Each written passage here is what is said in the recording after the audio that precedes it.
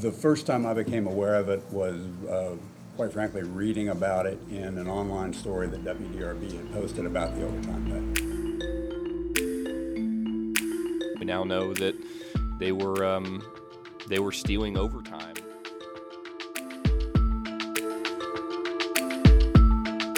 From the digital journalists of WDRB.com, this is Uncovered, a behind-the-scenes look at stories affecting education, business, criminal justice, and more in Louisville, Kentucky. And now for the show. Welcome to Uncovered by WDRB News. My name is Travis Ragsdale. This week we're talking about overtime abuse in the Louisville Metro Police Department. I'm joined today by our criminal justice reporter, Jason Riley. Jason, thanks for joining us today. Thanks for allowing me to be here, Travis. So, Jason, let's set this up. I want people to understand what this story is about and really how long we've been reporting on this now for a little over 2 years. Yeah, it's been at least 2 years, and we really haven't seen much effect of the reporting until recently. We started looking at what looked to us like excessive abuse of overtime by LMPD officers, but for a while nothing really happened. Not a lot of reaction to the story, at least from police. But just in the last few weeks, 3 of the officers we wrote about were federally charged and convicted. So let's go back. We first started looking at this issue in the fall of 2017, but it actually goes back even further. So to set the scene here, 2016 was one of the most violent years on record for Louisville Metro. More homicides than any other year, I think. Right. And so Metro Council, the legislative body of Louisville Metro government, was looking at solutions, a way to curb this violent trend. Ultimately, they decided that providing police with $1.2 million in overtime, the ability to spend that money on extra officers on the street, they called it violent crime reduction overtime. Right. They thought that there was going to be an effect that would have on the violent crime rate at the time, and that was at the end of 2016. What ended up happening? You, in fact, got a tip that said, basically, hey, you might want to look into this overtime and how it's being spent. We looked at some officers who had just an obscene amount of overtime, working up to 21 hours a day, every day, on weekends for, weeks, months on end. And they had, part-time jobs at the same time. And we thought, is that even possible? Yeah, so one of the things, really, essentially the tip that was given to me was, hey, you might want to look at how much overtime a group of people are getting. And essentially what I did was I just looked at the top overtime earners for Louisville Metro Police Department for 2017. And I believe I did that like in August. And at that point, there were some officers who had collected more than $40,000 in overtime, more than their actual salary. And then from that point, we requested their timesheets. And it was at that point when we both looked at the timesheets that we both kind of said, there's something amiss here. Because like you said, there were a couple officers who would claim to work a 21-hour day and then a 17-hour day and then a 16-hour day, all back to back to back. One officer he claimed that he didn't actually take any days off for like 3 months. I think there's a few of them like that right. Just didn't take any time off. And so that was kind of the start of our reporting when we realized that something was going on.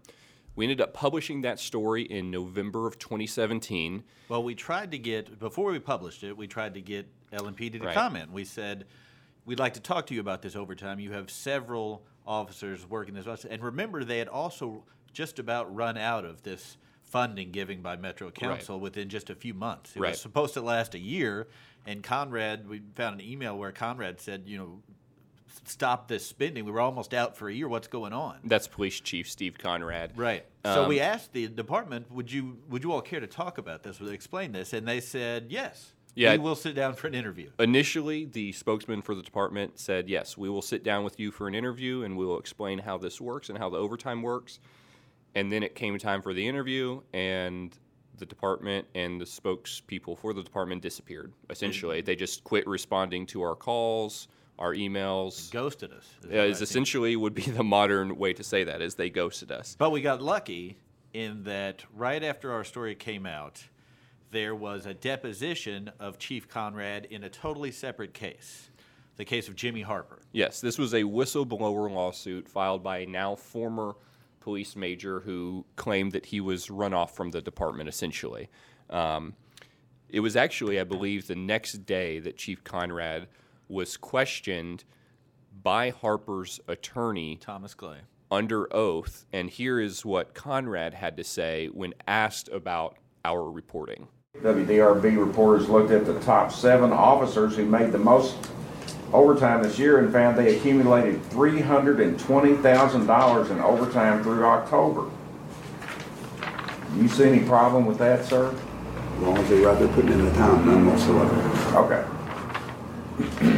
Third paragraph. Roadhouse's time slips obtained under the Kentucky Open Records Act show he worked 84 consecutive days from January 1st to March 25th, logging an average about 12 hours a day. Do you see any, if that's true, do you see any problem with that? As long as he wasn't fatigued to the point he couldn't do his job, no, sir.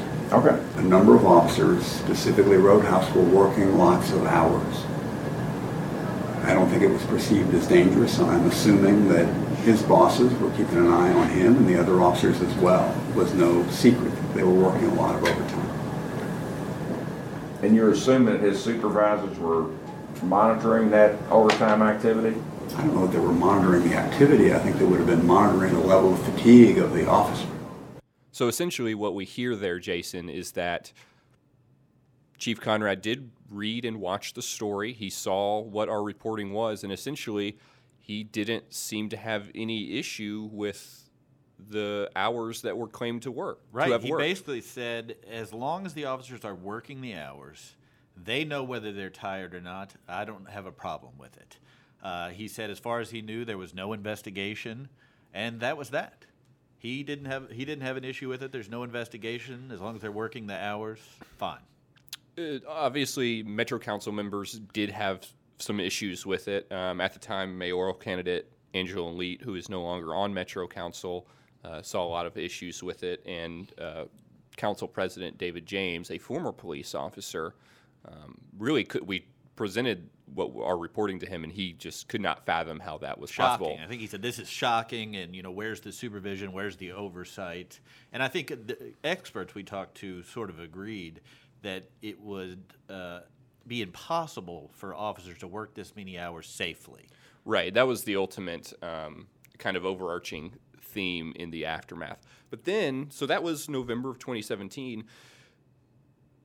But really, for almost a year, we didn't hear anything about this case, our reporting, anything. At least on the record, we didn't. We heard some rumblings that there might be some sort of investigation, but we didn't know who that was coming from or where it was coming from. Right.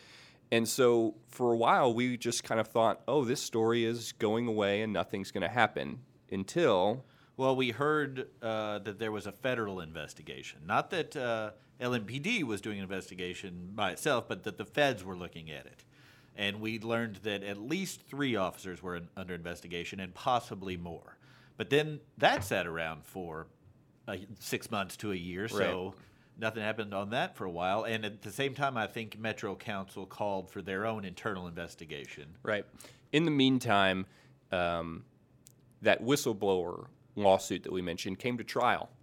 And Police Chief Steve Conrad was called to the stand. And this was the first time that we heard really anyone in the department at all talk about this issue and how Conrad first learned and admitted that there was, in fact, an issue.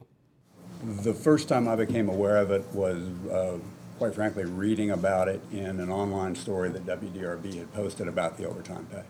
In fact, they were working impossible hours, weren't they? They were working long hours. Impossible hours, sir, not long hours, impossible hours. I disagree with your characterization. So that was during testimony, during that unrelated whistleblower trial. And Jason, I remember I was sitting in that courtroom and was looking down when he answered that question and had that answer. And I was shocked to actually hear him finally admit that there was an issue because, like I said, for almost a year we had heard nothing. Well, you got to remember, he'd already said he had no problem with officers working this amount of time. He had no problem with he had said he believed that the money was spent too quickly. He had said that, but he had never said anything about these individual officers working so many hours, except to say it wasn't a problem. So, yeah, this was kind of surprising that he turned around and said, yeah, there were some issues and it is being looked at. And so from that point, we learned that 3 of the officers that we had reported on, Todd Roadhouse, Brian Stanfield, and Mark Final, were all being investigated by by the feds. And so at that point, I think the story kind of evolved to, okay, we now know that there was an issue that's being looked at. And just last month, Jason, after about a year of waiting, these officers were finally indicted on wire fraud charges by the feds. They were charged with wire fraud, not indicted, kind of charged and immediately pled guilty. They've not been to wire fraud. They've not been sentenced yet. I think they face up to 20 years, but we don't know what they're going to be sentenced to yet. So that's the biggest question left is... Oh, and they also have to pay restitution. Significant amount of restitution. Between the 3 of them, they have to pay back essentially $170,000. Right. The reason this case became a federal case is that, so these 3 officers were working in narcotics, and as part of their duties, they were assigned to different federal task forces with both the ATF and DEA. So part of the money that they admit now to have stolen and fraudulently claimed to have worked was while they were working on some of these task forces. So that's how the case became and why the feds were involved. So Jason, the big question here, and that nobody seems to be able to or want to answer, is if any of these 3 officers are going to go to jail for any amount of time. Since it's a federal indictment, you got to assume they're going to serve some time in prison.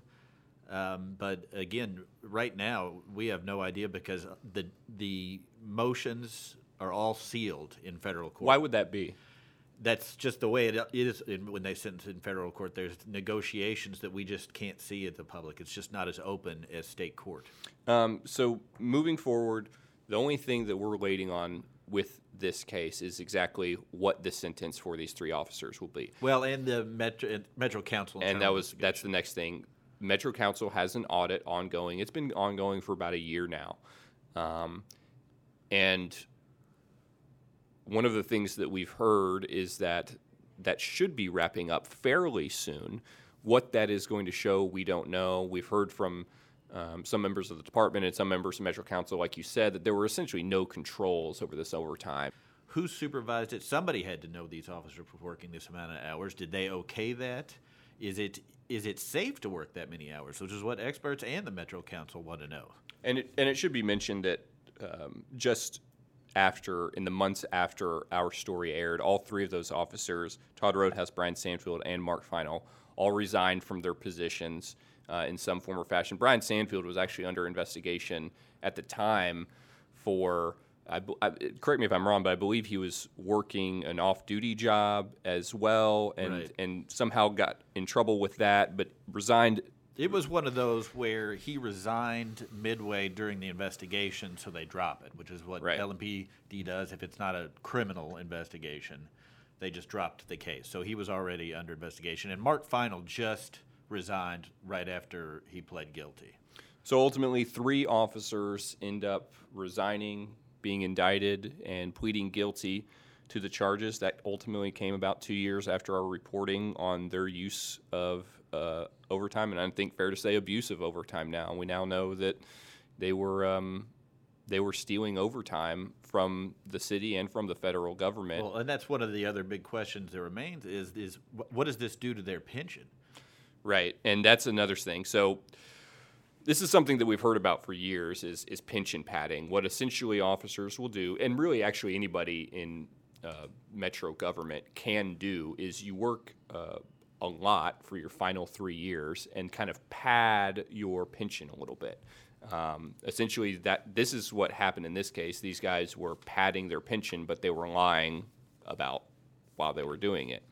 So what we don't know is if this will affect their pension. You've talked to the folks at the Kentucky Retirement Systems a little bit, and they seem to be pretty tight-lipped about what they can do versus what they are going to do. The first thing they said is we can't talk about any individual person and their pension. However, they did say that they would go after people in a situation like this. So we're going to dig a little deeper into that. But if you look at some of the numbers, like Roadhouse was making $7,800 in overtime in 2013. By 2017, he was making $45,000. So you can see the padding that went on to supplement their normal salary that they would normally collect from their pension. So this is just one of the many stories that we're going to continue to follow and continue to work on. Myself on the TV side, Jason and all of our other talented digital journalists on the digital side. I want to thank you so much for listening today to Uncovered by WDRB News. Remember to subscribe and rate, and we will see you next week. Thanks so much. The Uncovered podcast is a production of WDRB Media. Please subscribe, review, and rate wherever you get your podcasts.